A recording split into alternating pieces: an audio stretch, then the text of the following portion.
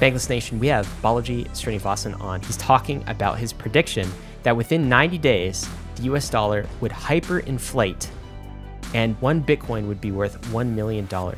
This is both a prediction he made and a bet that he has made after that prediction on Twitter. He's been saying some alarming things over the past few days, I would say, about the US banking system.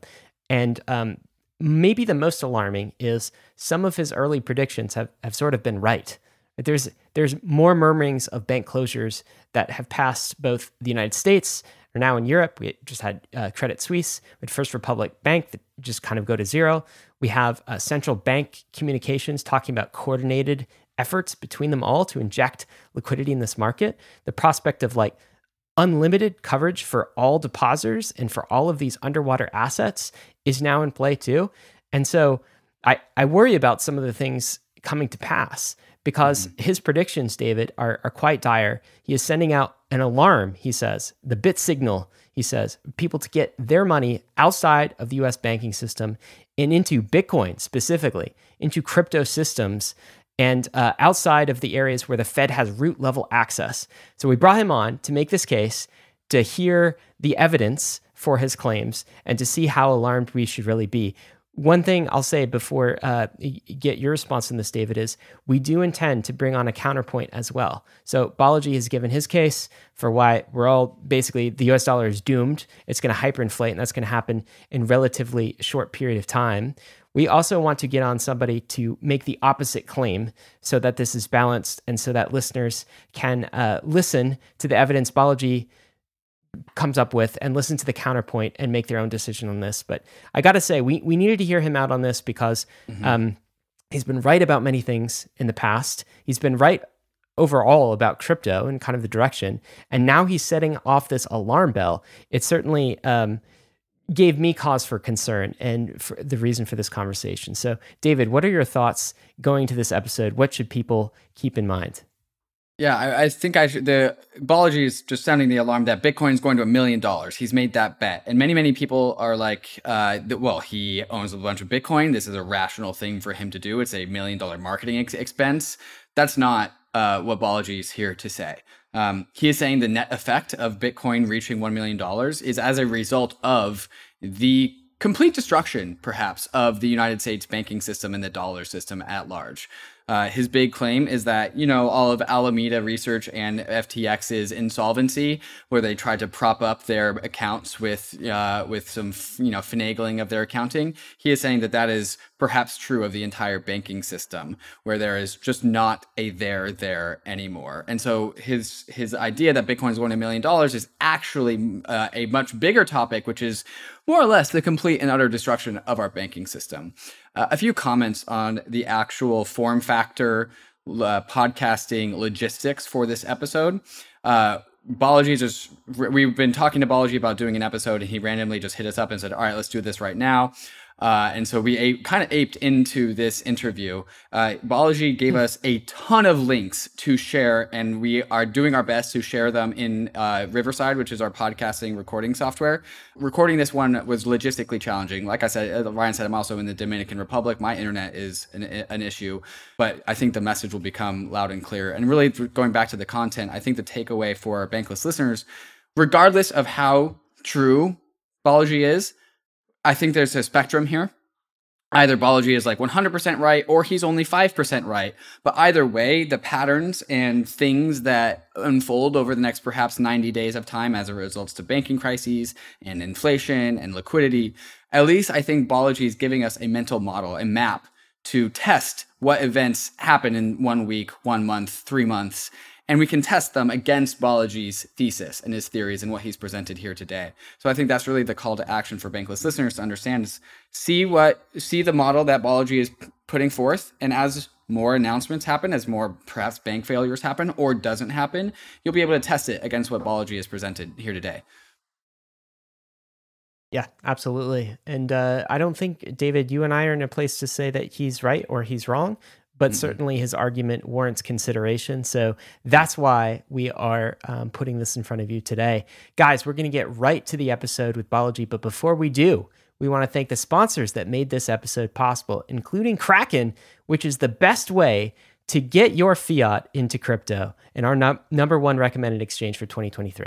Kraken has been a leader in the crypto industry for the last 12 years. Dedicated to accelerating the global adoption of crypto, Kraken puts an emphasis on security, transparency, and client support, which is why over 9 million clients have come to love Kraken's products. Whether you're a beginner or a pro, the Kraken UX is simple, intuitive, and frictionless, making the Kraken app a great place for all to get involved and learn about crypto. For those with experience, the redesigned Kraken Pro app and web experience is completely customizable to your trading needs, integrating key trading features into one seamless interface. Kraken has a 24/7, 365 client support team that is globally recognized. Kraken support is available wherever, whenever you need them, by phone, chat, or email. And for all of you NFTers out there, the brand new Kraken NFT beta platform gives you the best NFT trading experience possible. Rarity rankings, no gas fees, and the ability to buy an NFT straight with cash. Does your crypto exchange prioritize its customers the way that Kraken does? And if not, sign up with Kraken at kraken.com/bankless. Learning about crypto is hard. Until now. Introducing MetaMask Learn, an open educational platform about crypto, Web3, self-custody, wallet management, and all the other topics needed to onboard people into this crazy world of crypto. MetaMask Learn is an interactive platform with each lesson offering a simulation for the task at hand, giving you actual practical experience for navigating Web3. The purpose of MetaMask Learn is to teach people the basics of self-custody and wallet security in a safe environment. And while MetaMask Learn always takes the time to define Web3 specific vocabulary, it is still a jargon-free experience for the crypto-curious user. Friendly, not scary. MetaMask Learn is available in 10 languages with more to be added soon, and it's meant to cater to a global Web3 audience. So, are you tired of having to explain crypto concepts to your friends? Go to learn.metamask.io and add MetaMask Learn to your guides to get onboarded into the world of Web3. Arbitrum One is pioneering the world of secure Ethereum scalability and is continuing to accelerate the Web3 landscape. Hundreds of projects have already deployed on Arbitrum One, producing flourishing DeFi and NFT ecosystems. With the recent addition of Arbitrum Nova, gaming and social dApps like Reddit are also now calling Arbitrum home. Both Arbitrum One and Nova leverage the security and decentralization of Ethereum and provide a builder experience that's intuitive, familiar, and fully EVM compatible. On Arbitrum, both builders and users will experience faster transaction speeds with significantly lower gas fees. With Arbitrum's recent migration to Arbitrum Nitro, it's also now 10 times faster than before. Visit arbitrum.io, where you can join the community, dive into the developer docs, bridge your assets, and start building your first dApp. With Arbitrum, experience Web3 development the way it was meant to be: secure, fast, cheap, and friction-free. Bankless Nation, we have Balaji Srinivasan here on Bankless again today, talking about something very specific, which is a very bold call that Balaji made last week. Balaji, welcome back to Bankless. Hey, welcome. Thanks. Or I guess, thank you. You're supposed to say welcome. I'm supposed to say thank you. So, well, I'm supposed to, yeah. You've got your own podcast now, by the way. I do. Which is fantastic. So you've probably been playing the role of host more often. Yes. So tell folks about that before we get in. It's funny because, I launched a blog right before COVID. I launched a podcast right before this. So it's a little bit of deja vu, where I was just like a month into kind of this new sort of content project. And then things started getting intense on the internet, or not just on the internet, but like the world. Yeah, the podcast is called the Network State Podcast. It is about what sort of comes after the 20th century order. And I actually think that there's, the book, thenetworkstate.com, there's a bunch of stuff in there, which I think will potentially be actually fairly relevant to what's going to transpire. And I kind of thought it might, play out over a decade or something like that, like that saying you heard that saying by Lenin, there's decades where nothing happens and there's weeks where decades happen, right? Like during Corona, at the beginning of Corona, the remote work went like 30, 40, 50 points vertical. It did like a decade of adoption in like a few weeks. All these kinds of things went like vertical or horizontal or down, right? You're here because I think you're claiming this is one of those 2 weeks where a decade's happen, and all of a sudden you have been inundated with intention about this crazy bet that you've made, where you think that Bitcoin, our beloved asset, is going to become worth $1 million inside of the next 90 days, which when you take into account, people will call that a bold call. And so this has made the internet all pivot their attention to this claim, which is a crazy claim that I think people aren't totally understanding or willing to accept. So Balaji, maybe you can kind of walk us through your thought process here. Like, how is Bitcoin going to become worth $1 million in the next 3 months? So here's the thing is, I don't think I've ever made a price prediction or something like that. Just not what I do. I'm not a price guy. I'm not a chart guy. That's, if you look at, I've been in the, for what's worth, I've been in the public eye for 10 years. I have tens of thousands of tweets. I have hundreds of pages of writing, whatever, hours of podcasts, including some with you guys, right? Essays and so on and so forth. And there's enough context there where people, I think, know that I'm not like I'm not a money motivated person. I'm an ideological person. In our talks, and so on, I've never been like, oh, price, blah, blah. So let me just back up for a second, okay? 12 days ago, Silicon Valley Bank and Silvergate and then Silicon Valley Bank, like basically just collapsed overnight. There's no warning, right? Just boom, done. And then this gigantic, this $200 billion bank with 40,000 tech companies, people who had done basically nothing, they're just going about their business, suddenly found that their checking accounts, the money was gone, right? Like, and then they were being blamed as if, wanting their checking account back was like a bailout or something like that, as if they had done something risky. And this is this whole frantic kind of thing over the weekend. And some people were acting tactically, and they were trying to figure out, how to like, fix the situation or whatever.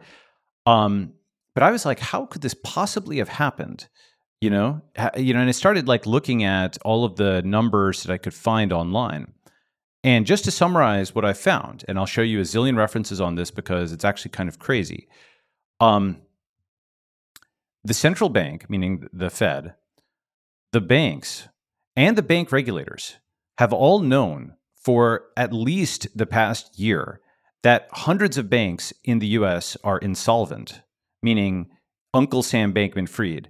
They don't have assets on hand on a mark-to-market basis to match their liabilities. Uncle Sam Bankman-Fried is the best way of understanding this because Sam Bankman-Fried, whether he lied to himself or he lied to others or whatever complicated thing, remember he had this balance sheet that was this crazy balance sheet, which, like in his head, it added up to more than what people were asking for, their money out, right? And until the stress test actually came and people actually withdrew their money, neither he nor they knew how much money he actually had because he wasn't just holding it on like a one-for-one basis. He was doing these crazy conversions, exposing everybody to market risk and so on and so forth, right? Essentially, he took people's trust. He took their deposits. He invested them in these, shit coins and they, or spent it on something, whatever the heck he did, marked it as if it was still there. And then, but when they actually came for it, there was a huge hole, right? We now know that story. Okay. That is basically what has happened. And the funny thing is, Amjad Masad and I in the fall of 2022, we were like, that's kind of what fiat banking is also, because of fractional reserve and so on. If everybody actually asked for their money at the same time, they wouldn't be able to get it back. But the situation we've got now is so much worse than even fractional reserve. And what that is that the banks all did something very much like Sam Bankman-Fried. They took your deposits and they bought long-dated treasuries and other long-dated government bonds in 2021, essentially on the guidance of the federal government, or especially the Fed, really, that they were going to keep interest rates low for a long time. And then the Fed raised rates in 2022 in this sort of surprise, super high hike, crushed the portfolios of every single entity that had trusted them, and stuck the banks with this giant surprise of this massive devaluation of bonds. And you can see, and I found all these links where the bankers are basically panicking about this over 2022. And do you know what they come up with? They basically come up with an accounting trick, okay, called hold to maturity. I call it hide to maturity, where just like Sam Bankman-Fried, they book it as having not depreciated. Oh, it's still worth what we paid for it. Whew, we're good, right? And this time bomb just grew larger and larger and larger and larger across the entire industry, with everybody obviously knowing about it. And again, whether they were lying to themselves or they're lying to others, what they didn't do is they didn't notify you, the depositor, that the money was gone. For not just SVB, but for like millions of depositors across the country and every bank that has US treasuries and long dated government bonds. This is one of those things, like saying, like, if you have a problem, like if you owe the bank $1 million, you have a problem. If you owe the bank $1 billion, the bank has a problem, right? If you have one bank failure, that's a bank's problem. If you have hundreds of bank failures, that's a central bank's problem. Backing up for a second, what is a proposed action that people should take? Get your coins, get whatever you can into crypto, okay? I recommend Bitcoin at this point. It is going to be the lifeboat for a number of different reasons. Of course, if you have other cryptocurrency, whatever, obviously you guys are Ethereum guys. I'm not, let's just say that all of the crypto tribalism is going to rise to a ideological level that we've never seen in a year or 2 years or whenever this crisis is over. But in this crisis, there'll be three kinds of zones: fiat only zones, where crypto is banned or seized and only the government can have it because it's used to back the currency. Bitcoin only zones, like maximalist zones, and then crypto free zones where you can use whatever cryptocurrency you want. Okay. And one of the reasons is a lot of fiat banks are about to die. They all trusted the Fed at the same time. The centralization at the Fed, buying the same asset at the same time, getting it devalued by the same vendor, namely the Fed, in the same way, then all going bust at once.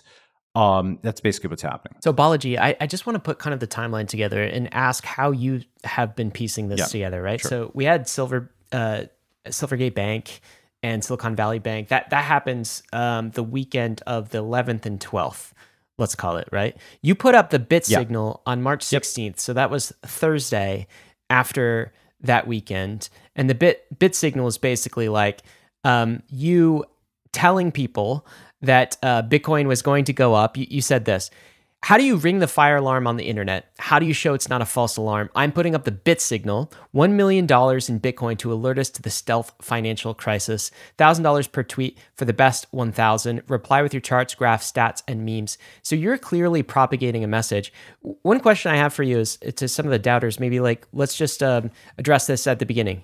So this was previous to the bet. So some people are saying, Balaji, that this tweet and also the bet itself is kind of like promotion. It's basically advertising for your bags, which are crypto-centric bags. How do you respond to that critique?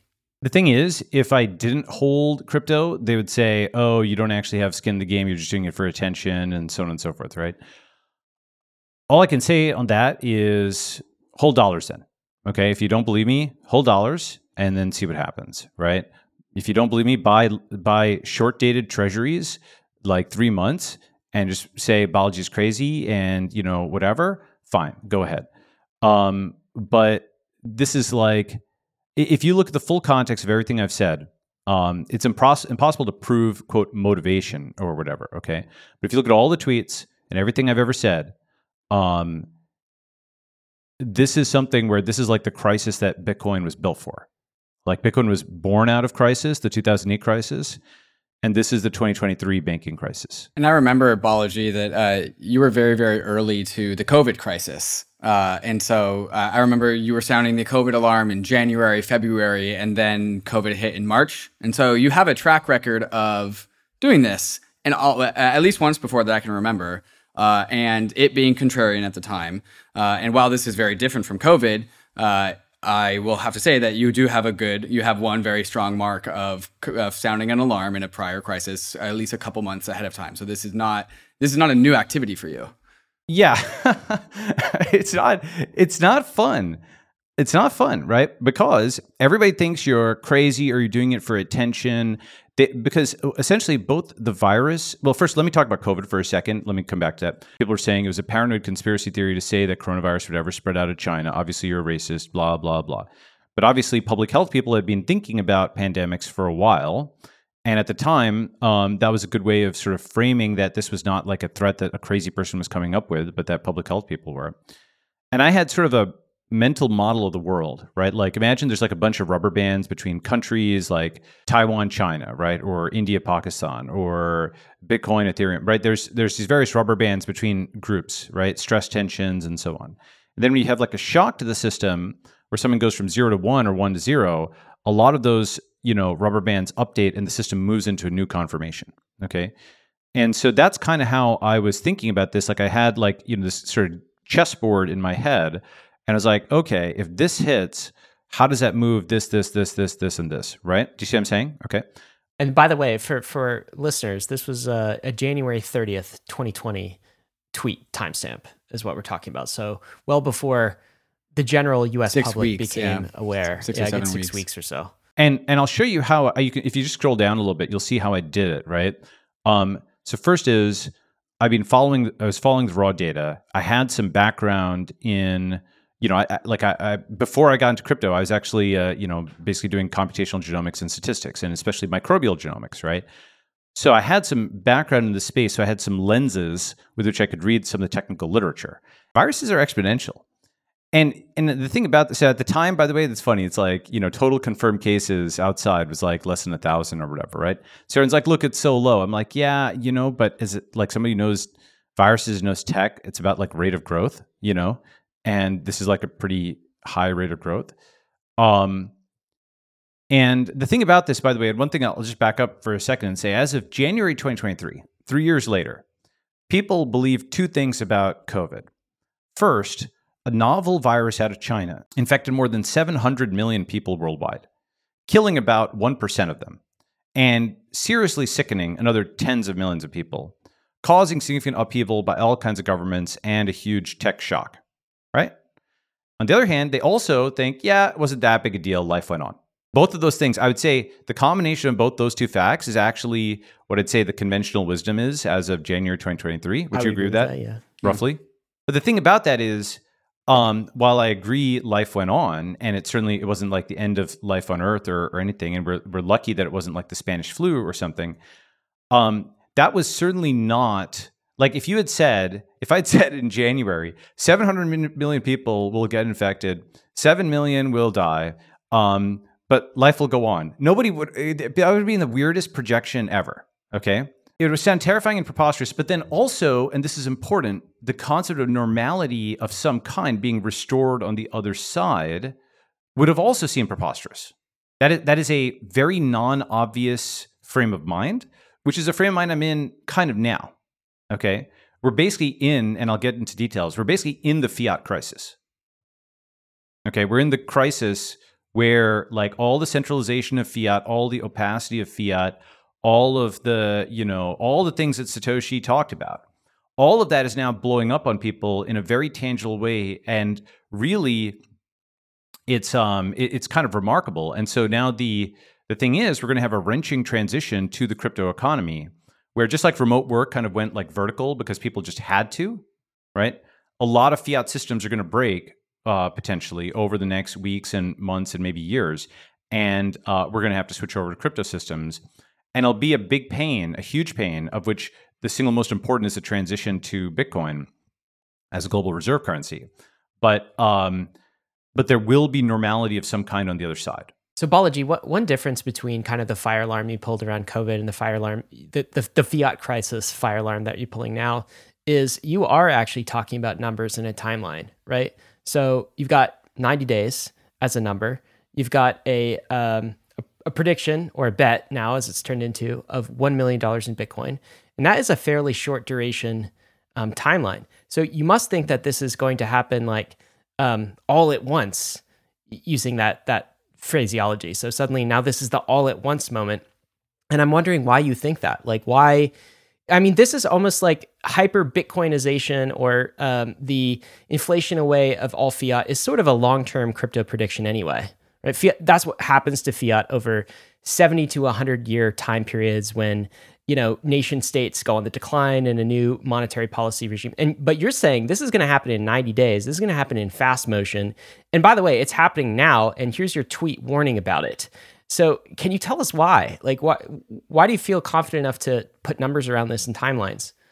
So, the exact state of the world in 90 days, I don't know, but I think it's going to be quite different than today. And the main thing I wanted to get people's... this is not really a bet on the price of Bitcoin. It's a bet on the devaluation of the dollar. This is the Honky Cruz hyperinflation table. First of all, hyperinflation is much more common than people think. And second, when it happens, it's much more rapid than people think. People basically lose faith in a currency and they go to a competing reserve currency, okay? Now, historically, that has been something where they escaped their local currency for the US dollar. But until now, see, the big difference versus 2008 is today the US dollar is no longer too big to fail.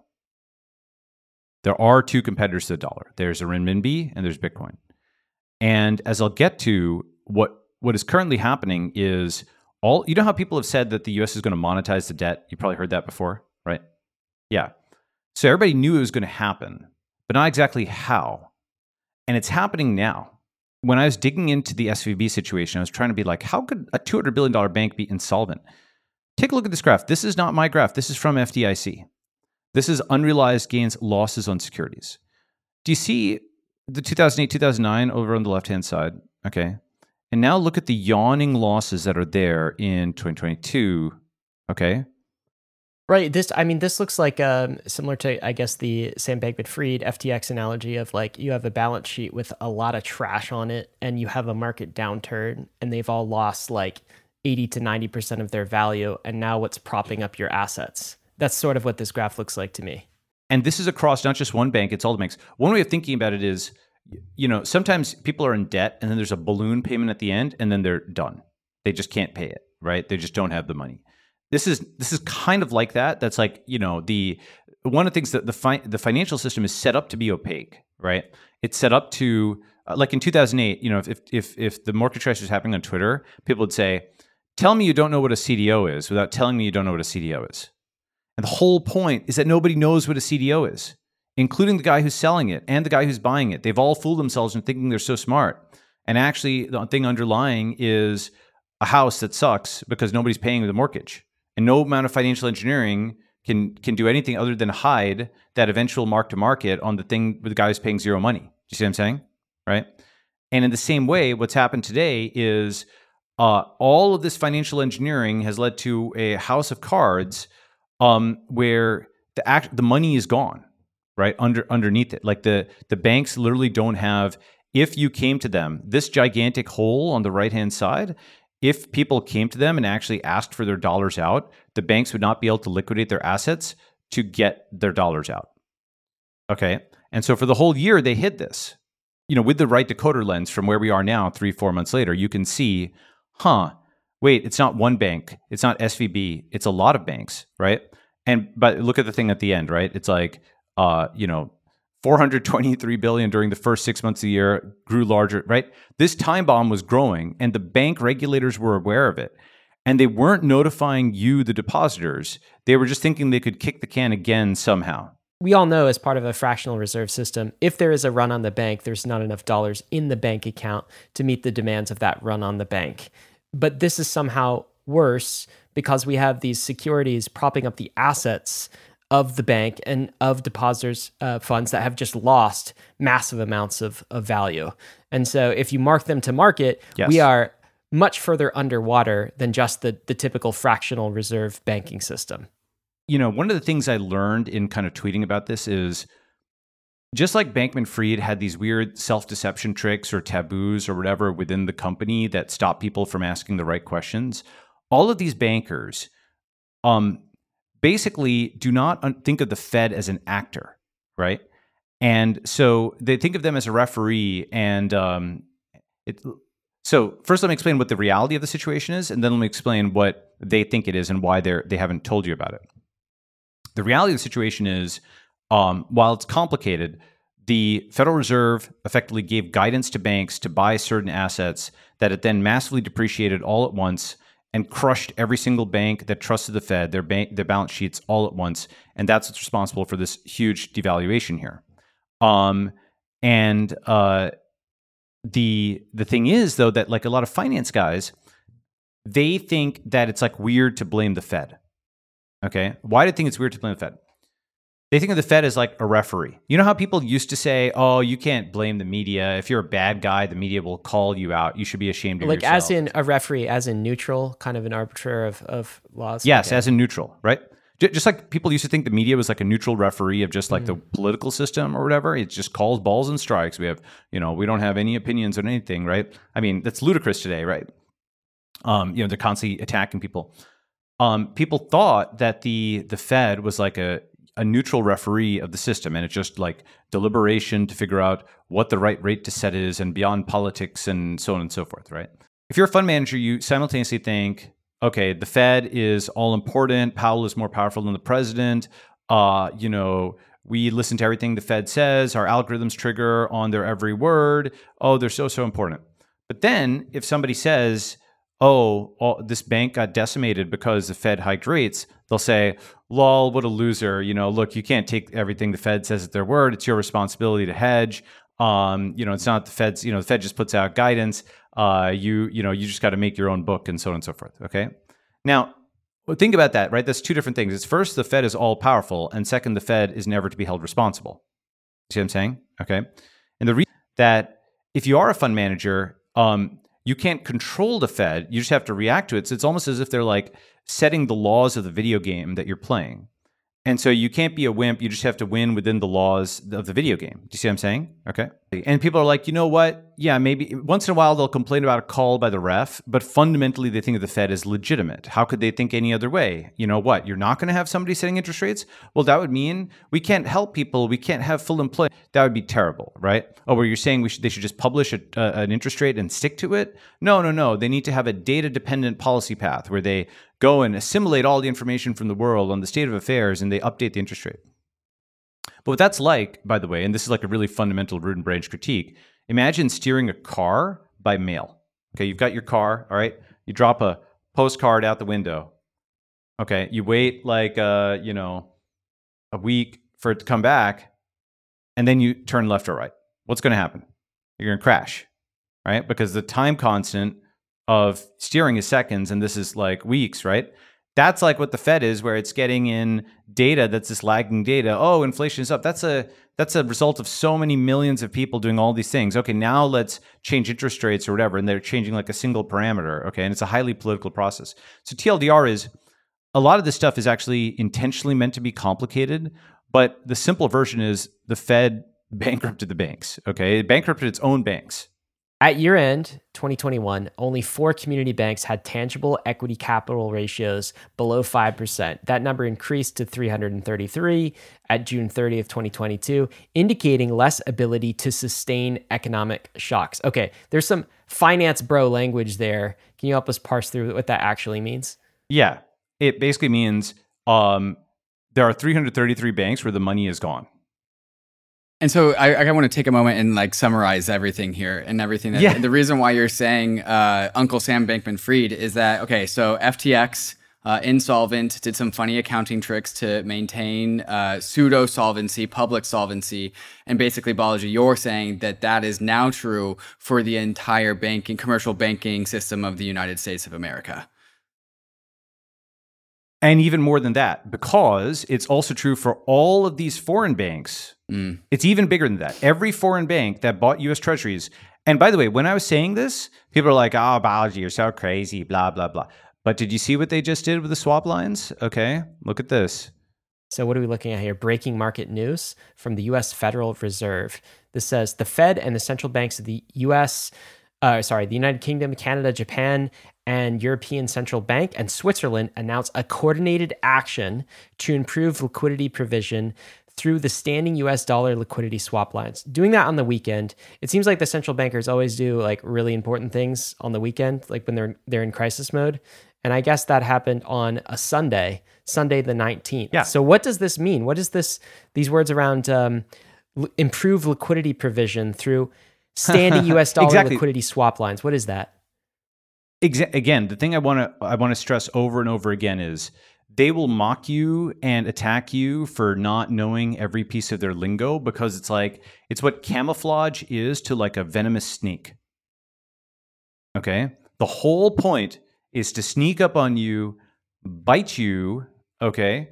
And one way to think about it, by the camouflage of venomous snake, it's a good analogy, because the snake didn't design its camouflage. It was just evolutionary, okay? The finance guys, because the thing is, see, in our sector of the world, if you're doing, at least like in the tech sector, if you're putting money into companies, it's so-called primary investment, and they're going and building a product and selling it, right? That's something where all parties can win. The customer, the company, the investor, and so on, okay? Finance, though, is a fundamentally zero-sum world often, where one party is going to lose. Okay. And so they have evolved a bunch of camouflage tricks to hide what they're doing from themselves and from others. And the whole point, I mean, there's this saying in finance, how are you going to screw me? Right? Everything is hidden in the fine print. And then it's like, you signed that, but you didn't think of that. You know, the whole point is it's like adversarial. All right. And just to show you how like insane that gets. All right. You know, one of the things I found that the whole, you remember how people are like, you know, you tech guys, you should have known that the bank was insolvent. It was in a public statement and so on and so. Remember how they were saying stuff like that, right? Well, it is something where the insolvency was intentionally hidden in a footnote. Evidence of deception, okay? Now, by the way, it wasn't just SVB that was deceiving. What happened was the Fed surprised the banks, okay, by giving them a bunch of assets and then, or selling a bunch of assets that then surprise devalued. The panicking banks then decide to surprise the depositors by hiding their gigantic unrealized losses. And that is the time bomb that is about to blow up the entire Fed-centered economy, okay? They're blanking out the stuff that they used to show their giant losses. And they just buried it in a footnote, okay? The fact that they were insolvent. What are we looking at here? This is a SVB document? This is SVB's financials. Got it. Okay? So the point is, look, you know, the EU makes every company put some stupid cookie disclosure on their website. But the regulator is allowing a $200 billion bank to bury its insolvency in a footnote. Okay? And let me explain, that's what I mean by like the poisonous snakes camouflage, right? The thing is, you paid for, you know, with your tax and so on, you paid for regulators to give you a high trust banking system. What the hell are you paying the regulators for if they are literally covering up the insolvency of the bank? We're talking about something where 40,000 companies and all of their employees were banking at an insolvent bank and not notified about it by the regulator that they were paying to protect them. You see what I'm saying? Well, what are you alleging is the incentive here, Balaji? So what am I alleging incentive? Yeah, like the poisonous snake has an incentive, either, you know, defense or attack or something like this. What is the incentive of central banks and regulators? Why would they want to hide this within the system? Exactly. Well, so here's the thing. If the entire system is going bust, okay, and you have been handed a flaming bag of dog poop, which, you know, the defense I can make is, while certainly the mismanagement over the last few years has been historical, the debts of the U.S. have been building up for a long time. So there's always an incentive to kick the can, okay? Now the can can't be kicked. So they are just trying to hide it for as long as they can. Suddenly it blew up with SVB. If all the banks go bust, the regulator has a problem. So if they're going to go bust, the regulator needs to find a scapegoat. And the scapegoat is either the tech guy or the Trump guy or both. Or the people who are getting their money out or whatever. If it was discovered that the bank regulators and the central bank had caused a crisis and covered up the crisis, would that look good for them? No. So this chaos that's about to unfold, essentially what I was able to discover was that the devaluation of the dollar, the monetization of the debt that Dalio talked about, whether intentionally or emergently, they're doing it now. They're not calling it that. They're calling it bailouts of banks. But this is actually the, you know, messy devaluation of the dollar, where all the debts they couldn't print are printed at once. And if they thought that, and if they said that, because they've got this flaming bag of dog poop, how do they stick it with somebody without getting blamed, right? If they just came up front and said, we're not going to be able to make our bond payments, the U.S. it can't pay its debts, therefore we're just going to print monopoly money, whee, and your purchasing power goes away, right? Then there would be a tension on what they were doing. And by the way, this is just the most extreme version of something that's always happened, okay? Where often regulators cause a problem, and then it blows up in public, and then what happens is more failure, more funding. Okay, like every crisis powers them up because let's say, for example, there's some drug company and it's got an issue, right? A bad drug company goes to zero. FDA is brought in and they're spanked in Congress. Oh, you did such a bad job. And you know what it ends with? Okay, how much budget do you need to make sure this doesn't happen again? Even failure mode is success in that world. More failure, more funding, because people can't conceive an alternative to FDA. So it's failures. It has an incentive to either cause or turn something into a crisis. because then it's a big deal, right? And again, this is something where, is it conscious? Sometimes it's like, oh, they'll exaggerate and they'll say, oh, you crypto guys are criminals. Like what Gensler is doing, that's conscious, right? He's making you guys out to be criminals so he can get more budget and power. But sometimes it's like just the emergent incentives where it's like, oh, if this thing blows up, well, we get more budget. And, well, I guess now we have the authority to go and regulate that thing that we screwed up. And the way of thinking about it that's outside the FDA or outside the Fed is, do you have an alternate regulator, right? Don't you want a regulator which will tell you in a trustworthy way that your deposits are still there, right? That's a blockchain. Balaji, before we get to kind of blockchain, because some of this has happened so fast for people, right? So like I was just saying, like it was a week and a half ago, and we first started seeing like Silvergate go under, and then the crisis with a Silicon Valley bank, and then just last weekend, so not the previous weekend, but one before, it seemed like the Fed, the U.S. government, FDIC came out and said, look, all depositors' funds are going to be made whole. We're going to basically implicitly, we're going to stop the banking crisis here. No more bank runs. And then last week, we started to see, oh, okay, well, maybe this is spread to Europe and Credit Suisse, but it's just one bank, right? And it's like you hear rumors and you hear rumblings and you hear all of these things. And I think at every stage, the general public is like, okay, well, I don't understand finance. And I'm not surprised that bankers did banker things, and there's a few rogue actor bankers here and banks, and the Fed is taking care of that. FDIC is taking care of that. This is not going to spread any further. I think that's the feeling, the general feeling of the public right now.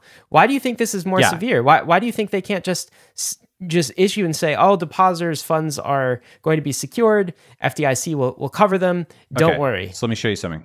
Ready? Yeah. Put this up on screen. Okay. Jean-Claude Juncker, when it becomes serious, you have to lie. You know who this guy is? I've never heard that name. Former head of the Eurozone. Okay. This is a central banker. And what he's basically saying is, when the system is actually melting down, you have to give public statements saying everything's all right, while you frantically, what this is the equivalent of, okay? Remember, FTX is fine, assets are fine? Right. Yes. Like, that is literally what is happening now. The fact that the Federal Reserve has put out multiple statements over the last few weeks that are like, we're still solvent, it's still there, et cetera, like, everything is on fire and we're all going to die. It's a closer translation of that. I mean, so the whole point is for them to spend whatever trust they have and hope you don't exit the system. So March 12, 2023, they said, we're only going to print $25 billion and it won't be necessary to draw on the funds. In 4 days, it was up to $2 trillion. And really, it's going to be infinity, okay? So, I mean, it's funny, but it's also bananas, right? So this is a new era, okay? This is the final era where they have found they can't hike rates anymore. All the people are looking for their money in the banks. And so rather than those people coming up with, oh my God, the money is gone, they're printing tons of money to give it to these banks. And the banks are taking it. And if you look at the way they're doing it is swap lines and the BTFP program. And Arthur Hayes has some good. If you want to know all the technical details of exactly how they're doing this shit, Arthur Hayes is the 150 IQ guy who can talk to you about it. Okay, as I said, it's set up to be complicated and whatnot. And like, oh no, they're not actually printing money. Haha, you're so naive. But the 50 IQ, 100 IQ, 150 IQ guy, right? Basically, gigantic amounts of new money is rushing in to because they believe there's going to be a ton of bank runs, right? And the reason is those bonds that they had in their portfolios that were marked down. Well, the Fed said, you know what? We're going to give you money that will make them seem as if they're worth what they were worth. So if you lost 15 cents on the dollar, we're going to pretend that's like 100 cents on the dollar. It's just like the mortgage crashers. They bought these assets at par, right? And again, it's all this obfuscation to cover for the fact that basically, what Dalio talked about, the giant print that monetizes the debt, the digital devaluation of the dollar is here. This is like the final banking crisis. So, Balaji, here's a part that I think some people don't understand, though, is like, so if the Fed intervenes and provides all of this confidence to the market, and they play the act, and they seem super confident, there's no problem here. Of course, all of the assets are backed. This is the U.S. banking system. They're always backed in a very serious tone. And the market actually buys that. It might be a self-fulfilling prophecy in that it stops the bank run. Now, one thing I read in Arthur Hayes' article, though, is that that won't stop the arbitrage opportunity of things like money markets, where if you have deposits in a bank and you're only receiving a fraction of a percent of interest, you're going to want to go chase the higher interest payment on your dollars somewhere else. And so there might be a bleed out of the banking system into like money market ETFs. And depositors aren't stupid over the long run. And of course, they're not going to let the bank essentially make money on them. And so they're going to withdraw. Where's the withdrawal coming from, I suppose, if it's a great question. The confidence is still there? What they are counting on is, amidst all this chaos, that you wire money from one bank to another. You wire money to all the big banks. Only if you turn into Bitcoin are you outside the system. What's happening is all of the small banks, all the tech banks, all the think different banks are getting wrecked. And the big guys are coming in as saviors with printed money from the Fed and ability from the Fed to just scoop up all the small banks. And the end state is, in a panic, people are like, let me wire money to the saviors. Thank you, government, right? Which is both arsonist and firefighter. Okay, so they set all these small banks on fire by destroying all of their balance sheets, by giving them this directive to buy these bonds that they devalued. Again, whether intentional or emergent behavior doesn't actually matter. You can describe it as if it was intentional, even if it's emergent. Like an ant colony, every individual ant isn't like, sketching out a blueprint, but they're responding to local incentives, okay? So the net effect of this right now, without the bit signal, is all these small banks go to zero, your bank goes to zero, and you, in a panic, wire your money to a big bank, and that's a trap. Now you're like, I'm with the federal government now. I'm in the too big to fail bank. Woo! Crisis over. Thank you, Fed. The Fed's a hero. They saved the day, right? And now you're in some 5%, money market thing, or you've locked it up in treasuries, or you're locked it up just in a big bank. And here's the thing. Now, at the end, when all the small banks are dead, all the community banks are dead, all of the tech banks are dead, all of the crypto banks are dead, okay? And you've got only the big banks at the end of the banking crisis. Do you know the other thing that they chose to kind of despite all of this, it's a very busy time for the Federal Reserve, but they managed to get out this press release. Did you see this? This is a press release saying Federal Reserve announces July launch for the FedNow service, right? Which is their that's their CBDC. Their settlement layer. So again, I'm not saying, I don't know exactly. It's very hard to say how intentional versus how emergent it is. But the plan, if you're described as a plan, looks something like this. The U.S. has debts it can't pay. Saddle all of the banks with these giant, these giant unpayable, these giant liabilities. Have tons of them go bust. Come in, swoop in as a hero, printing the money so people are like, "Thank you, Fed, you got me my money back." And then also have them all centralized at the big banks in the process. And then, amidst all the chaos, you've got 4 banks in the U.S. and 1 bank in Canada, or whatever the number is in each place. And now you just roll out a CBDC, and now the banks that were too big to fail are too big to escape. Okay, because they won't allow interconvertibility into crypto, and all of the crazy China-style tracking can be applied. Moreover, everybody's probably going to be much poorer in 90 days after, to an extent that might be, hard to describe, okay? But if the West actually does effectively default on the dollar, and all of this stuff which people have thought is worth $1 billion goes to zero, which is happening overnight, right? You saw, First Republic, equity zero. You're taking a lot of $1 billion hits very fast, right? A lot of people are much poorer than they thought, and that has huge ripple effects, right? House payments, all kinds of payments don't go through. Huge ripple effects for the economy that we're just going to see.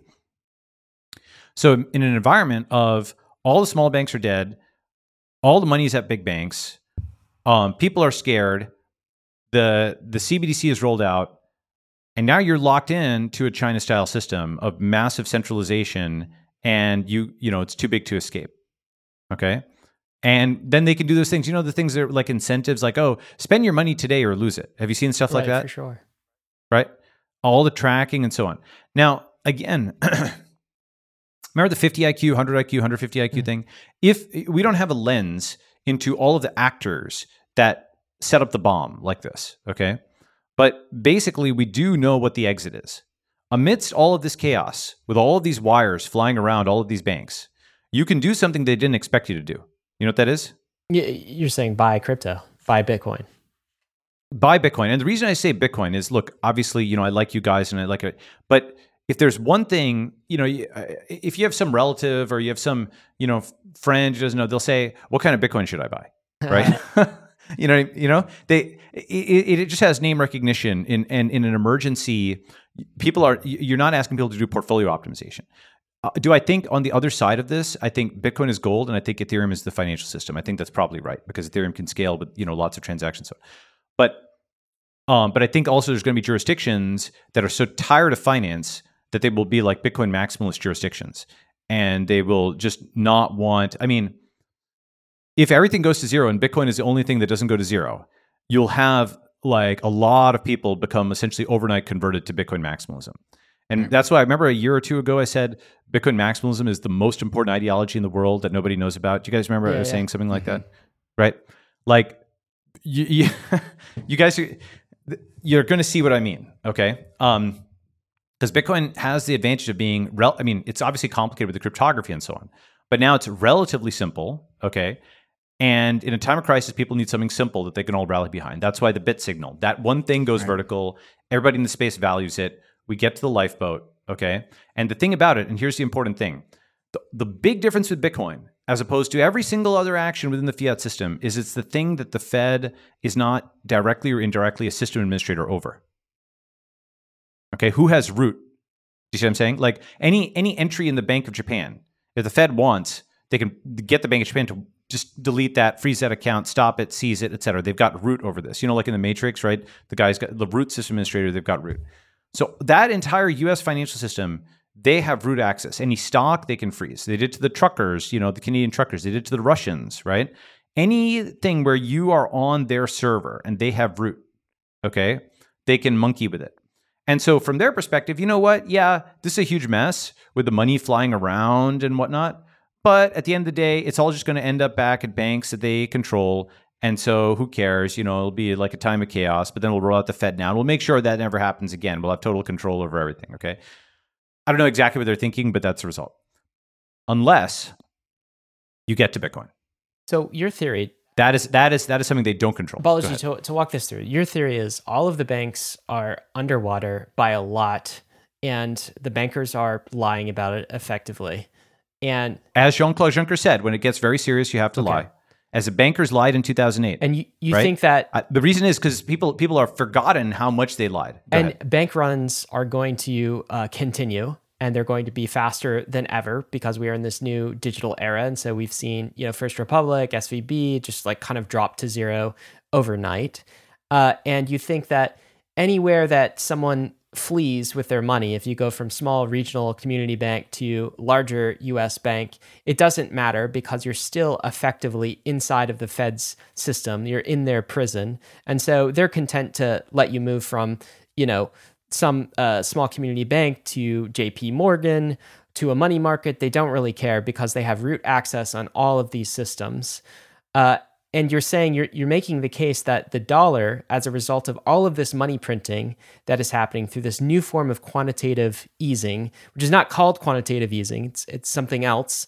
But during the bank run, all of this money gets printed effectively, and that sends the dollar on a hyperinflation kind of track against all commodities, maybe, but more specifically but Bitcoin, because people are going to flee the banking system and they're going to park their assets into the only non-root access Fed asset class that we have, which is crypto, and predominantly Bitcoin, because that has kind of the mind space for this narrative use case anyway. Is this the summary of the thesis? Yes, there's one thing I'd add though, which is pretty good. One thing I'd add is I expect wage and price controls and so on. So prices on anything that the Fed has, like bread or whatever, they won't allow the price of bread to go to some crazy level. They'll impose price controls on it. So instead you just get shortages. Or the price of, this is what happened in the Soviet Union. The price was low, but the good just wasn't there. Okay? So anything that, anything where they can kind of hide the scarcity of it, right? And blame it on the store or whatever. Remember they were trying to say, oh my God, you greedy corporations for raising prices. Remember they were doing that? Okay. The only signal, the one honest signal in the world that they can't fully fake is basically the desire to exit from the system. That's literally what this is. Can enough people get to the Bitcoin exit in time before they close the exits? So you are predicting they will close the exits then to Bitcoin as well? Because they shut down Silvergate. They shut down, so Silvergate, SVB, First Republic, Signature. Signature was murdered. It wasn't even, right? So it's like fog of war, as Nick Carter talked about, right? Fog of war, banks are dying, boom, kill this one, right? And some of these banks died by bank runs that the Fed itself caused. Some of them were just pulled from licenses, but just have it happen all at the same time, so it's chaos and people can't figure it out when they're outside. Okay, if they're bailing out all of the U.S. banks and all of the foreign banks who are connected to the Federal Reserve System at the same time, it's clearly a banking crisis, right? Hopefully, that people are no longer denying that that's a banking crisis. And what is the effect of that banking crisis? Well, there's basically two possible outcomes. The first is everybody trusts the banks, and at the end of the day, they wire to the banks. What's the name of this podcast? You know it, bankless. Bankless. And the literal nature of that, I think, is going to actually surprise even us. Okay? Because a lot of fiat banks will either go to zero or will become like Venus flytraps. And if you put down, you may need some fiat to pay the bills. I recognize that, okay? Because who knows exactly when and how all this stuff comes about, all right? I totally recognize that. But having at least some of your, like a good chunk of your net worth, whatever that means to you, in Bitcoin held locally, you will have the strongest technological and social defense on it worldwide. Because both matter. And you know why the social defense matters? What do you mean by social defense, by the way? Yeah, that's very important. So technological defense is encryption, right? Social defense is your jurisdiction going to allow you to hold Bitcoin?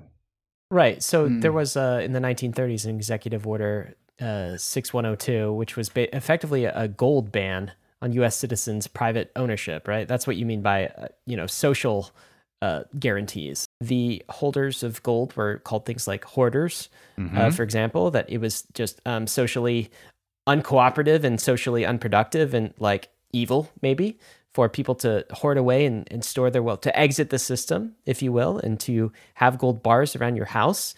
We don't have to talk about the U.S. if you don't want to, but could you imagine this sort of scenario playing out in jurisdictions across the world? Well, let's just say this, okay? In the event, so right now what we're on pace for is before the fire alarm. Okay, before ring the fire alarm, we were on pace for dollar holders becoming bag holders. Okay? A stealth digital dollar devaluation masked as bailouts. Whether it's intentional or emergent, doesn't matter. But essentially, you would get all this printed money. In your fright, you'd run to the big banks, you'd wire all the money there. You'd be locked in and centralized, and there'd be this CBDC issued with this currency that was worthless against bread or whatever, or the prices were kept low, but the bread wasn't there. So either it's serious inflation or shortages. And by the way, one thing to keep in mind, this is a very important thing. People are like, well, come on, dude, like 2008, it was bad, but it wasn't the end of the world, blah, blah, right? Well, the thing is, people know that the American taxpayer bailed out the banks, right? But what they don't know is actually the world bailed out America. You know why? The US exported its inflation. Okay? And so the thing is, there's two ways of robbing somebody. The first way of robbing them is gun to their face. They know they're being robbed and so on. Okay? The second way, which is much more effective, is silent robbery, where you're even telling them that you're doing them a favor or something. Look at this. Egyptians have tasted the bread of liberty, right? People literally set themselves on fire because food prices were so high, okay? You know who it was the end of the world for? All of those previously stable countries in like Libya and Tunisia and so on that were just basically set on fire by inflation, okay, in the early 2000s.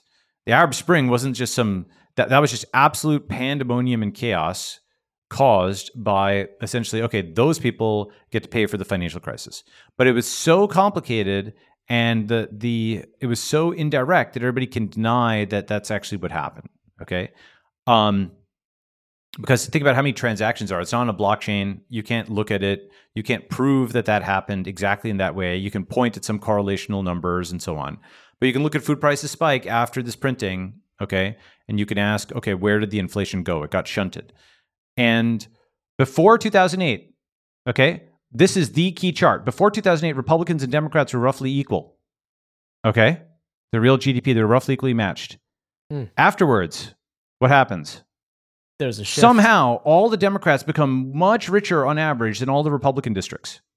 So Republicans were taxed by inflation to pay for the financial crisis. So Cantillon effect is who gets the printed money first wins. In 2008, the Democrats effectively taxed the Republicans and the foreign dollar holders to pay for the bailout. That's fundamentally what happened, okay? And the foreign dollar holders, they got, either directly or indirectly, they had riots and chaos in the Arab Spring, and the domestic ones were impoverished. So it is not that 2008 just was okay. It's that it was shunted, the cost of that was shunted to the invisible. Does that make sense? Right? Mm-hmm. Basically, in a sense, the most powerless person is the one without a voice, who cannot complain or understand what is happening to them. Uniswap is the largest on-chain marketplace for self-custody digital assets. Uniswap is, of course, a decentralized exchange, but you know this because you've been listening to Bankless. But did you know that the Uniswap web app has a shiny new fiat on-ramp? Now you can go directly from fiat in your bank to tokens in DeFi inside of Uniswap. Not only that, but Polygon, Arbitrum, and Optimism Layer 2s are supported right out of the gate. But that's just DeFi. Uniswap is also an NFT aggregator, letting you find more listings for the best prices across the NFT world. With Uniswap, you can sweep floors on multiple NFTs, and Uniswap's universal router will optimize your gas fees for you. Uniswap is making it as easy as possible to go from bank account to bankless assets across Ethereum, and we couldn't be more thankful for having them as a sponsor. So go to app.uniswap.org today to buy, sell, or swap tokens and NFTs. The Phantom wallet is coming to Ethereum. The #1 wallet on Solana is bringing its millions of users and beloved UX to Ethereum and Polygon. If you haven't used Phantom before, you've been missing out. Phantom was one of the first wallets to pioneer Solana staking inside the wallet and will be offering similar staking features for Ethereum and Polygon. But that's just staking. Phantom is also the best home for your NFTs. Phantom has a complete set of features to optimize your NFT experience. Pin your favorites, hide your uglies, burn the spam, and also manage your NFT sale listings from inside the wallet. Phantom is, of course, a multi-chain wallet, but it makes chain management easy, displaying your transactions in a human-readable format with automatic warnings for malicious transactions or phishing websites. Phantom has already saved over 20,000 users from getting scammed or hacked. So get on the Phantom waitlist and be one of the first to access the multi-chain beta. There's a link in the show notes, or you can go to phantom.app/waitlist to get access in late February. Hey Bankless Nation, if you're listening to this, it's because you're on the free Bankless RSS feed. Did you know that there's an ad-free version of Bankless that comes with the Bankless Premium subscription? No ads, just straight to the content. But that's just one of many things that a premium subscription gets you. There's also the Token Report, a monthly bullish, bearish, neutral report on the hottest tokens of the month. And the regular updates from the Token Report go into the Token Bible, your first stop shop for every token worth investigating in crypto. Bankless Premium also gets you a 30% discount to the permissionless conference, which means it basically just pays for itself. There's also the airdrop guide to make sure you don't miss a drop in 2023, but really, the best part about Bankless Premium is hanging out with me, Ryan, and the rest of the Bankless team in the Inner Circle Discord, only for premium members. Want the alpha? Check out Ben the Analyst's DGen Pit, where you can ask him questions about the token report. Got a question? I've got my own Q&A room for any questions that you might have. At Bankless, we have huge things planned for 2023, including a new website with login with your Ethereum address capabilities, and we're super excited to ship what we are calling Bankless 2.0 soon TM. So if you want extra help exploring the frontier, subscribe to Bankless Premium. It's under 50 cents a day and provides a wealth of knowledge and support on your journey west. I'll see you in the Discord. We're looking at the visualizing the purchasing power of the dollar of the last century. So we're looking at a steep decline down from 1917 until 2019. This is silent theft. Okay. It is framed as if it's good for you to take away all of your money because, a little bit of inflation is good. Okay. And fundamentally, by the way, this is where Bitcoin rejects this foundational concept. That is to say, the traditional macroeconomics view is, hyperinflation is bad, but deflation is also bad. We wouldn't want prices to go down. We want a little mild inflation, 2% target or whatever each year, right? And whereas the Bitcoin view is hyperinflation is, of course, a catastrophe, but inflation is also just a slow motion catastrophe.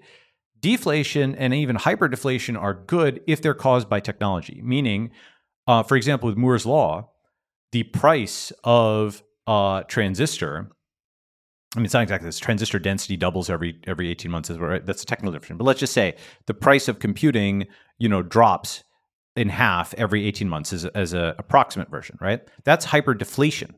The cost of something is dropping rapidly. And the traditional macro theory would say when deflation happens, people hoard, they don't buy because of price, right? Except with hyperdeflation of computers, even though they keep getting cheaper very fast, we buy a lot of them. It's a crucial part of the modern world, right? So the macroeconomic theory that hyperdeflation is bad, they don't even think hyperdeflation exists, by the way, but the macroeconomic theory of deflation and hyperdeflation being bad is not actually with the reality. The reality is when you use technology to reduce the cost of something, that's actually good. Okay, this fundamental thing is that one way to think about it is American Keynesianism is bad, just like Soviet economics was bad. It's just slightly less bad, but we don't realize that it's actually also bad. Do you see what I'm saying? It's also fake and what have you. Go ahead. It's the lesser of two evils, right? And the way that I think that what you're saying, Balaji, is like the Bitcoin meme between Ethereum, and why you're saying like, I like you guys, is because like obviously me and Ryan are known to be Ethereum leaning, but I've always been of the mindset that it's Bitcoin during times of war and Ethereum during times of peace. And I think the crisis that you are suggesting is that we are in wartime right now. This is a crisis moment where there is a flight. And so this is not a time to be thinking about innovation and layer twos. This is a time to be thinking about safety, simplicity, redundancy, because this is a crisis moment. That's exactly right. That is exactly right, David. And that's why I tweeted something like, look, I'm not a Bitcoin maximalist, but we are all Bitcoin maximalists now. Like, in Indian mythology, like, the third eye, right? Like imagine like the third laser eye, kind of opening, That's literally what I'm talking about, okay? We are truly in wartime mode, and there's a digital fire burning that not everybody can see yet, right? That's why I put up the fire alarm, okay? When I did that, people are still watching TikTok or whatever, if you go back and look at the tweets around that time. And now the entire world was talking about, wait, could the dollar hyperinflate against? They started to actually, whether they yelled at me or not. Okay, before I rang the fire alarm, and by the way, I did it with the bit signal first before taking the bet. The bet was just got even more people's attention because it's a very specific kind of thing, right? Bit signal got a lot of attention in its own right.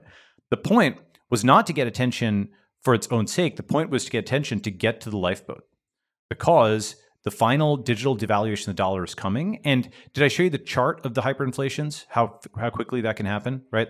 And we just went through a bunch of graphs. We're like First Republic, which went to zero like this, right? Signature to zero. They just shut it down like over a weekend. The bank printing went to $150 billion, in a few days, like over the weekend. David, I'm so glad that you get that. Right? That in wartime Bitcoin, because Bitcoin will be protected by enough governments, Bitcoin is well understood, and that will be a fundamental cleavage in the world, which is, it's going to be, are they like, atheist, monotheist, polytheist, right? The concept? Okay.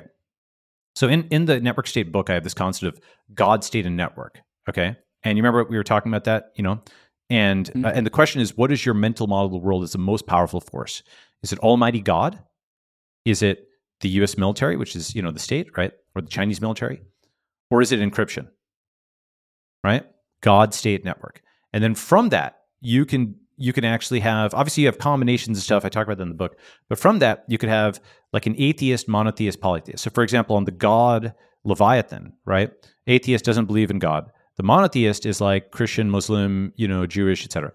The polytheist is like a Hindu. Believes in multiple gods, right? Okay. Now with the state, you have the atheist, doesn't believe in the state. They're like an anarchist, okay? monostatist, that's like an advocate for empire, like a Chinese nationalist or, like a dollar nationalist. That's what's gonna come.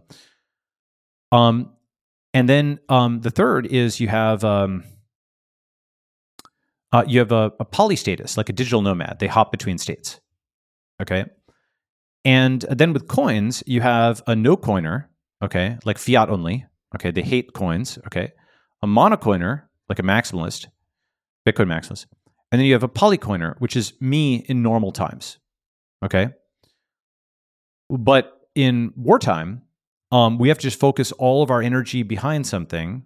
And it's not a portfolio strategy thing. It is, it's not even, and this is very important. It's like people just don't get it yet. This is not the make money time because everybody's going to be a lot poorer soon, unfortunately. Okay. The actual devaluation of the dollar means the entire party that we lived in where we were all much richer than we think, right? That's about to come to an end. And exactly how much poorer we are, I don't know. But America is a new Argentina is not a bad mental model in my view, right? Do you know what Argentina was? Or, I mean, it obviously still exists, but the rich country that became poor? Yeah, the Argentine agricultural industry is amazing, but then just corruption set in, government mismanagement of money, it broke an entire, what was once a very rich country, and it just, hyperinflation and government corruption just broke it all. If you're really, really, really, really bad at capital allocation, a rich country will become poor. You're saying the time has come where we kicked the can down the road, but then it fell off the cliff. Exactly. The sidewalk ends here. Bankruptcy happens gradually and then suddenly. Mm-hmm. And so now the question is, the dollar holder is the bag holder, right? Mm-hmm. At the end of the day, now the fire alarm has been rung. It would have been, without the fire alarm, everybody would have just been hit by this digital Pearl Harbor, right? Because the whole thing, like FTX, assets are fine, don't worry, et cetera, boom, Venus flytrap, you're done, right? Because you didn't get your money out in time, right? So Uncle Sam Bankman-Fried is saying assets are fine, et cetera. And if you have, and by the way, it's not just a dollar, by the way, it's basically any fiat currency that is controlled by the US or really by China, okay? Because that's the other sector. I'll come to China, right? Any fiat currency, if you saw that thing where it's like, I'll clarify because I think there are the Saudis or there are countries that have fiat currencies that the US does not control, okay? Mm-hmm. India and whatnot. Those will probably, in my view, after this crisis, eventually be gold or digital gold backed. Okay. So that combination of gold plus digital gold will be like a state to state thing where, states will be able to trade that amongst themselves and it'll be very ritualized and infrequent. Okay. But it'll happen. But then digital gold will become important. And so literally you'll need gold and or digital gold to back your currency. It will kind of go back to the 19th century after this fiat crisis. And all the stuff that we've talked about kind of in crypto, it'll just happen very, very fast. A particularly extreme version of when I talk about absolutely insane inability to allocate resources is this. 20 years to build a bathroom. They held a ribbon cutting ceremony at a press conference, and the photo just tells it all. That's a California state senator and a bunch of people there with a press conference cutting a toilet paper to open a single stall bathroom. Balaji, do you subscribe to the whole fourth turning idea? Yes, yeah. This is just kind of feels very fourth turning. It's very fourth turning. Well, so the idea of the fourth turning is that there's these 4 cycles of generations and they all relate to each other. But the gist of it, to put it very, very reductively, is the whole meme of good times make weak men and weak men make bad times. And I think the point that you're trying to make with a bunch of our leaders, our government leaders who are mocking to cut toilet paper with their fingers to announce the launch of a single stall public bathroom is a bunch of perhaps weak men who are about to create some bad times because we are misallocating our funds. And then the downstream net effect of this is that we, make bad financial capital allocation choices, but then we try and cover it up because we are weak men not taking responsibility, and we can do that for only so long. And this is also highly actually related to Ray Dalio's whole entire idea of macro power cycles, and so a lot of this is all kind of like lining up, and I definitely see the point. And all of this is what you're saying is like you said at the beginning. This isn't necessarily your bet, which is how this whole thing got started. Your bet that Bitcoin hits $1 million inside of 90 days isn't a bet about Bitcoin. It's a bet about the devaluation of the dollar. Yes. And also you said at the very beginning is like there's only two real banks. There's the Federal Reserve and there's Bitcoin. That's and right. I actually also 100% take your point that like that's such a good quote. That's great. Yeah. Great. Do you trust? And trust I'll also Powell take the or point that Satoshi? just like it's not about Ethereum and all of its smart contracts or all that cool stuff. It's all about just like people are going to run and they're going to flee and they're not going to think too critically about where they're going. They're going to see collapsing banks, and this is a function of your average Joe or your average money manager, and like, oh, banks are collapsing, and I kind of see the devaluation of the dollar. What is my inert spinal reflex? Bitcoin. It's Bitcoin. That's my spinal reflex. That's where I'm going to run to. And I think that's really the punchline that you're kind of like leading up to, right? That's exactly right. It is the Schelling point, right? Basically, do you know the concept of the Schelling point? It's like coordinating without coordinating, right? Right. Yep. For example, if right, so you tell people, hey, meet me in New York City, right? And right. There's various Schelling points people can come up with. But many people will say, okay, I'll meet in front of the Empire State Building. Because Statue of Liberty, they might say, but that's like kind of an islandish thing. Or they might say the clock in Times Square. I was going to say the right? Times Square. Yeah. Yeah, that's right. So it's not a perfect example, but it is the concept. Or let's say you need to meet in London. Where's it going to be? Big Ben. Right? So that's a better example. San Francisco will be Golden Gate Bridge. Right? That's like the iconic landmark, right? So the Schelling point is how people coordinate without coordinating based on their prior information. And that's what Bitcoin is, right? It is basically the thing that everybody in our space respects, every crypto exchange supports. It has social defense. It has, I'm not saying we will win. There's going to be some serious attacks, but I'm saying we might be able to win, right? The question is whether the currency of the people, by the people, for the people will not perish from this earth. And I know that sounds crazy right now, okay? But that's what this one is about. Because the thing about Bitcoin is it can't be seized with the key press. Right. Okay? It means that all of that stealth seizure that was happening there, that's just like hitting buttons on a key and, okay, there's $1 billion here, but all of that can't happen anymore because it's outside the system. It's escaped the system. It's literally exited the matrix, right? And then some interesting things are going to happen. And so people need to sort of be just locked on philosophically. I mean, the interesting about this, I was going to write an article. Actually, I'm in the middle of writing it, which is that Bitcoin maximalists are best positioned like mentally for what's about to happen, in my view. And it's going to be fast even for them. Okay. Hyper Bitcoinization refers to not simply it is the collapse of all fiat currencies against Bitcoin. Okay. It is a gigantic global, quote, redistribution of wealth in a sense, but it's basically like all of the bills of all of the people that have run Keynesian macroeconomics because they kicked the can. They didn't have, at least the British, they gradually handed it over to the next people, right? They gradually handed it over to the Americans. But the internet is the internet is the next America. I would like to see how this maps into your understanding. And so this is Martin Koppelman saying, detect the pattern. And we've got a bunch of two different kinds of banks, United States banks and Chinese banks. All the Chinese banks are up and to the right. All the American banks are down and to the right. How does this map to what you're talking about here?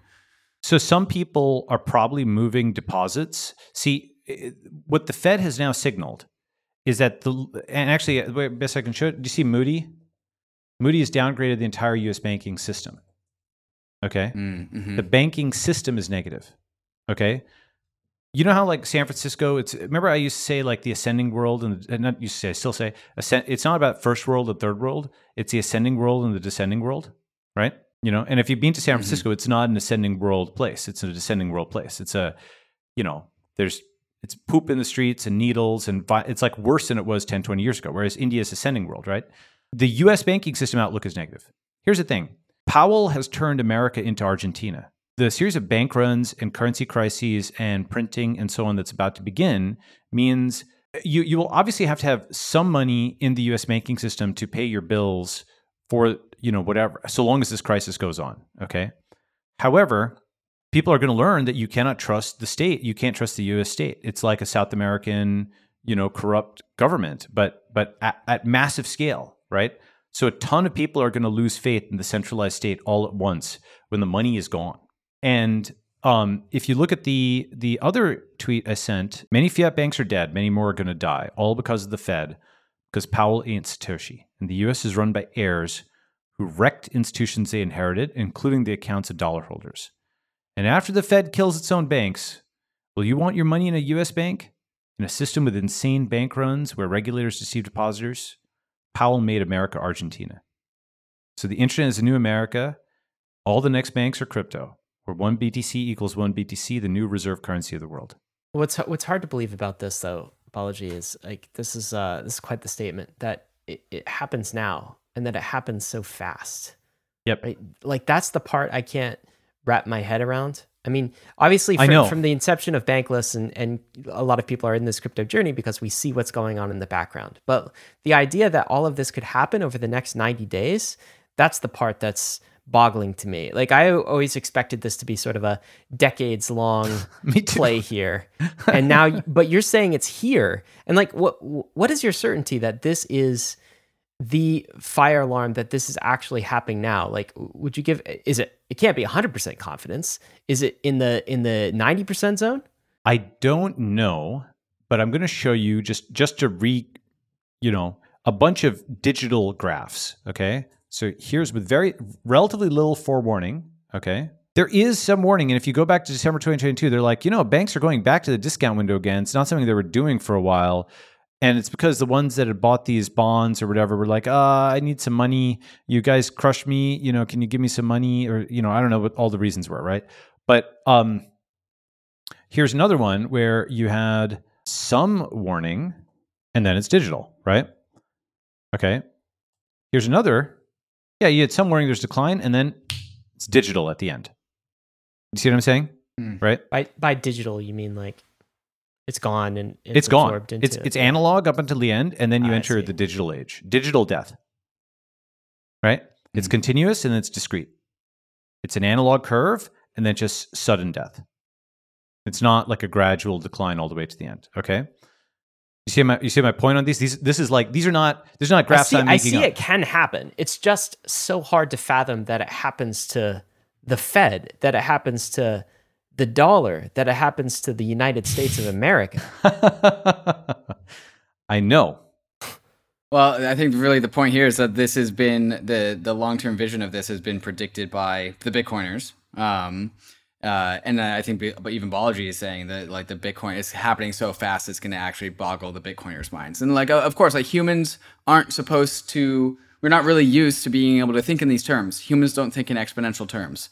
And so to think that if this idea about that Balaji is presenting here is correct, if that's true, like we are about to enter a phase change that is also accelerated by technology. Like we're already watching that with the bank runs. And so it's not only is it one of these times where like decades happens inside of weeks, but we've also never had one of those moments of history where a decade happens in weeks with all of the technology that we have. Yeah, so this is like World War I or something like that. When people were entering World War I, they were starting it. First of all, by the way, let me show you that there is some forewarning, okay? So take a look at the next link I sent you.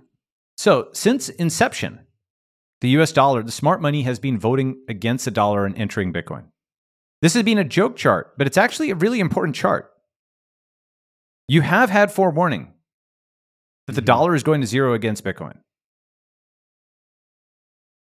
For 13 years. It's actually just like some of those other charts where it was like, continuous, and then it was discrete. I think part of the troubling thing here is like if what you're saying is correct though, right? So Bitcoin appreciates, but like isn't that the end of the United States? I mean, if the dollar hyperinflates, we're in for real bad times in the US and I guess I might say Western liberal democracies as a whole. And so that is hard medicine to swallow as well, if that's what you're prescribing. I know. So here's the thing. So again, I'm not sure what to say because the problem is if I tell you what my world model is, so the thing is, there's people who are like, oh, no, you can't ever panic people, alarm. I'm like, look, I never actually call for quote panic.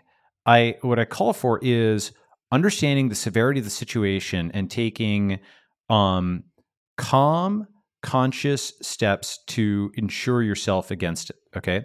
Actually did a good job. I'm very glad that Dalio published his book, right? Principles. Do you remember this came out last year? Yeah, it was great. Right. So big devaluations are abrupt and episodic rather than evolutionary. The 6 major currency transitions that have happened before have just been like, once the alternative appears, the old one just kind of disappears. And we've kind of felt that the US has been running on reruns, right? Marvel movies over and over again. We've got 70-year-old Fed chair and Trump and Biden and so on, where people are still like, we're fine, the communist Chinese, like they're still like in this kind of 1980s Cold War. Even, I'm just kind of I have nothing against Southerners. I like that, but I'm just saying like, or it's like, oh my God, we're standing up for, this and that. And people are just kind of running their old scripts where, another great, perhaps the best example of this is, what Powell is doing is the 1980s formula of Paul Volcker hiking rates, and he thinks that that's the same move at the same that the same thing that worked 40 years ago he can just kind of do today, and it'll work in exactly the same way. And the state of the world is different, right? So by running those old scripts that don't work anymore, you lose. And one way of thinking about it is like on the eve of World War I, right? In like 1913, like that was the world of kings and princes and horses and so on. There was strained tension on this world because of the new clanking machines and the industrialization. All of this stuff was, something which there's obviously tech pressure on it. You had these social movements, you had people who wanted the vote, you had communists, you had all these different things clanking and straining against this, right? And then, there was a catalyst of, a few things. There's World War I, there was, and just like modernity roared into being like, when something is born, it's like got blood all over it and so on, right? I'm not saying it's good. I'm saying though that like, people started World War I, for example, with horses and they certainly didn't end it with that, right? The thing is that the future can't actually, it's saying the future is already here. It's just not evenly distributed, right? If you go to that next photo, the other one I sent you, right? All those kings, it's kind of like all of these heads of fiat states. And I'm not saying they all go to zero, right? But those that trusted the Fed and that don't have, either natural resources, gold, manufacturing, or digital gold, or something like that to back their fiat currency will probably be in trouble after the fiat crisis. I know that sounds like, if you take the full implications of what I'm just saying there, that's actually a pretty big thing, okay? But a lot of these states that trusted the Fed, after the fiat crisis, the money is gone. This has been a lot, Balaji, and I'm sure you felt the full weight of the things that you're saying over the last few days. Also on your shoulders, because if this does come to pass, we will wake up in an entirely new world. Yes. In whatever time frame, whether that's 90 days or it takes I don't know longer. the exact time frame. Exactly. I don't know the exact time frame. I'm just ringing the fire alarm to try to get people to realize the scale of the change that's about to unfold. And you feel the same way, a similar way as you felt to COVID in January of 2020, when you rang the fire alarm for COVID, and you're saying, bank crisis is imminent. This is not just a regular bank crisis. This is the fiat bank crisis and the fall of the US dollar. So prepare yourselves, get to hard digital assets as soon as you can. And for you, that means Bitcoin. That's what you're saying. I'm saying that. And I'm also saying basically there's 4 options you can take. Okay, and people are going to choose one of these 4 options. The first is trust the U.S. banks, trust the U.S. media, just like 2008, all the other crises. There's always a crisis. Who cares? I'm going to go back to just TikTok or whatever. Okay, a lot of people will do that. Number 2 is, okay, I actually am seeing that there are something serious going on. This is now something which is like user tangible, like a bank run is user tangible. All the other stuff was just sort of like an enterprise thing, you know? What I mean by that is it was just banks that had liabilities to other banks. It was on balance sheets in the back end somewhere, and they could work it out amongst themselves. And there wasn't an impact on you, the end user. Do you know what I'm saying? Right? I don't recall, at least, I don't know if you recall, I don't remember bank runs during the financial crisis. Right? Okay. So depositors were taken care of or whatever. Then it was just like moving funds around. It was all made invisible. Okay. Now, so number 2 is if it's exploded on you, you're at SVB or something, you cannot ignore it. The money is gone, right? And so actually a lot of people, what they did is actually wired money now. You know where they're trusting more than the US banking system? A lot of people wired money back to India. Okay. They're getting out of the US banking system. Maybe that's what that graph is on China or something like that. Because the US banking system, people were literally calling it, and I want to speak to this for a second. They're like, oh my God, it's a bailout to want your checking account back. Now, that's just actually a true inversion of what happened, and here's why. If you go to Mogadishu and, like people tell you not to go, and then you ask for like a helicopter airlift out, okay, that's a bailout. You took a high-risk activity. It's atypical. You're making other people risk their lives to get you out. That's a bailout, okay? If you walk down the street and you're attacked by somebody and you're like, call for the police, that's a paid for. That was a low risk activity you took.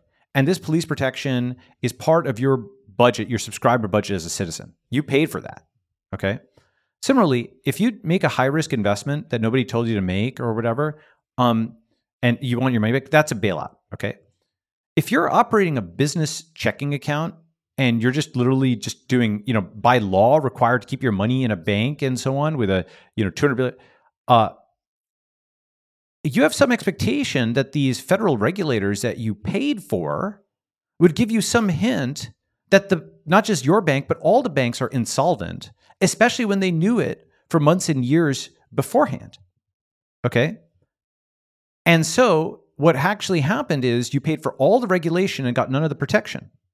It's a narco-tyranny. It's just like in San Francisco, right? You pay for the police, but the only thing they do is issue parking tickets. They don't stop a crazy guy from like smashing your window. Okay? If you're like an Uber driver in San Francisco, you get the tyranny of the whatever $100 parking ticket for being on the side of the road. Then you have the anarchy of the guy who smashes your window and nothing happens to him. Okay? So the same way, we are going to have an narco-tyranny, but for banking, we have the tyranny of assets frozen, funds seized, a CBDC, potentially price controls, serious inflation, and so on. But the anarchy of the money can be gone and it's your fault because you're supposed to read the statement and find that it hid in a footnote their $80 billion loss that makes the bank insolvent.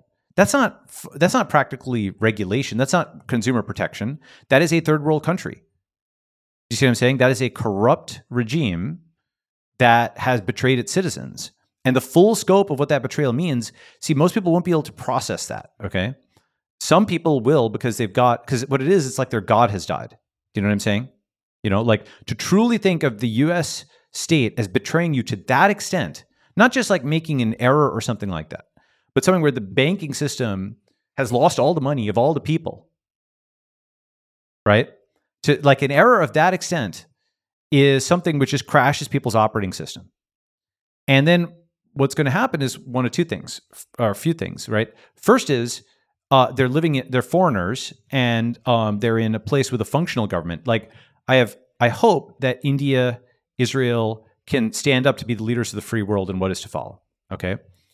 Second is they're in a place like, Russia or China. And if what I'm saying is actually what's happened, if the money is gone and this is like that final crisis, okay, then you have to assume that all kinds of troops get pulled back. Ukraine, that just stops happening.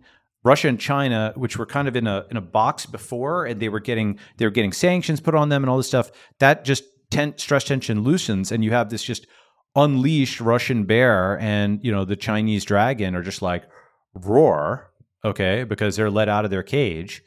Could it be that Taiwan is captured without a shot and TSMC now the sanctions are on the West, quite possible, very possible that if, and the only thing is, by the way, the fundamental premise, all of this is just like with Corona, right? I only had one premise. And that premise was, this is going exponential. We're going to have millions of people infected, and a lot of people are going to die, and nobody understands this now because they're not actually calculating out that. From that, and only from that, I had a rubber band tension model of the world, and I was figuring out what things would move on that. Okay, it wasn't a perfect. There are things I got wrong or whatever. I thought full face mask covering would be there, but I do want to show you this, which is. This is Max Roser tweeting your original COVID tweet saying, the world has changed so much in just the ways Balaji predicted. It might be almost hard to appreciate how prescient this thread was when he wrote it at a time when nothing had changed yet 1 year ago today. Is that what you anticipate people tweeting about your original Bitcoin BitSignal tweet 1 year from now? I hope not. Yeah, I also hope not, for the record. But I think maybe. I should probably tweet that. I should say, this is a bet I hope I won't win, in a sense, right? Yeah, I think from people who are paying attention to your tweet and your gamble, Balaji, I think that would actually go a long way, because, like kind of we said in the intros, like some people are just thinking like, oh, it's profitable for him to make this trade by tweeting this or something like that. I think people or are else he understanding wants this to be a watch Bitcoin the world trade. burn, something like this. Mm-hmm. Yeah. Yeah. So, but Balaji, this has been very, very scary, if not informative. Yeah, and hopefully I've given you enough links to give you a sense of, this is not just. Me coming up with stuff. I don't know. There's like 50 or 60 references or what have you, right? I have a role model here, which might be wrong, but that shows that this financial crisis is actually a very extreme one. I'll leave you with one last thing, which is, the Ray Dalio principles for the changing world order. Mm-hmm. Yeah. So that's right. So this, the video of it is, you're right. There are two separate books. The video of it is really good to watch. And the thing is, Dalio did something very smart with this video. He got the concepts across with cartoons. Mm-hmm. And with the cartoons, you can kind of process it without realizing how serious what he's talking about is. The collapse of empires, right? Lots of people fighting.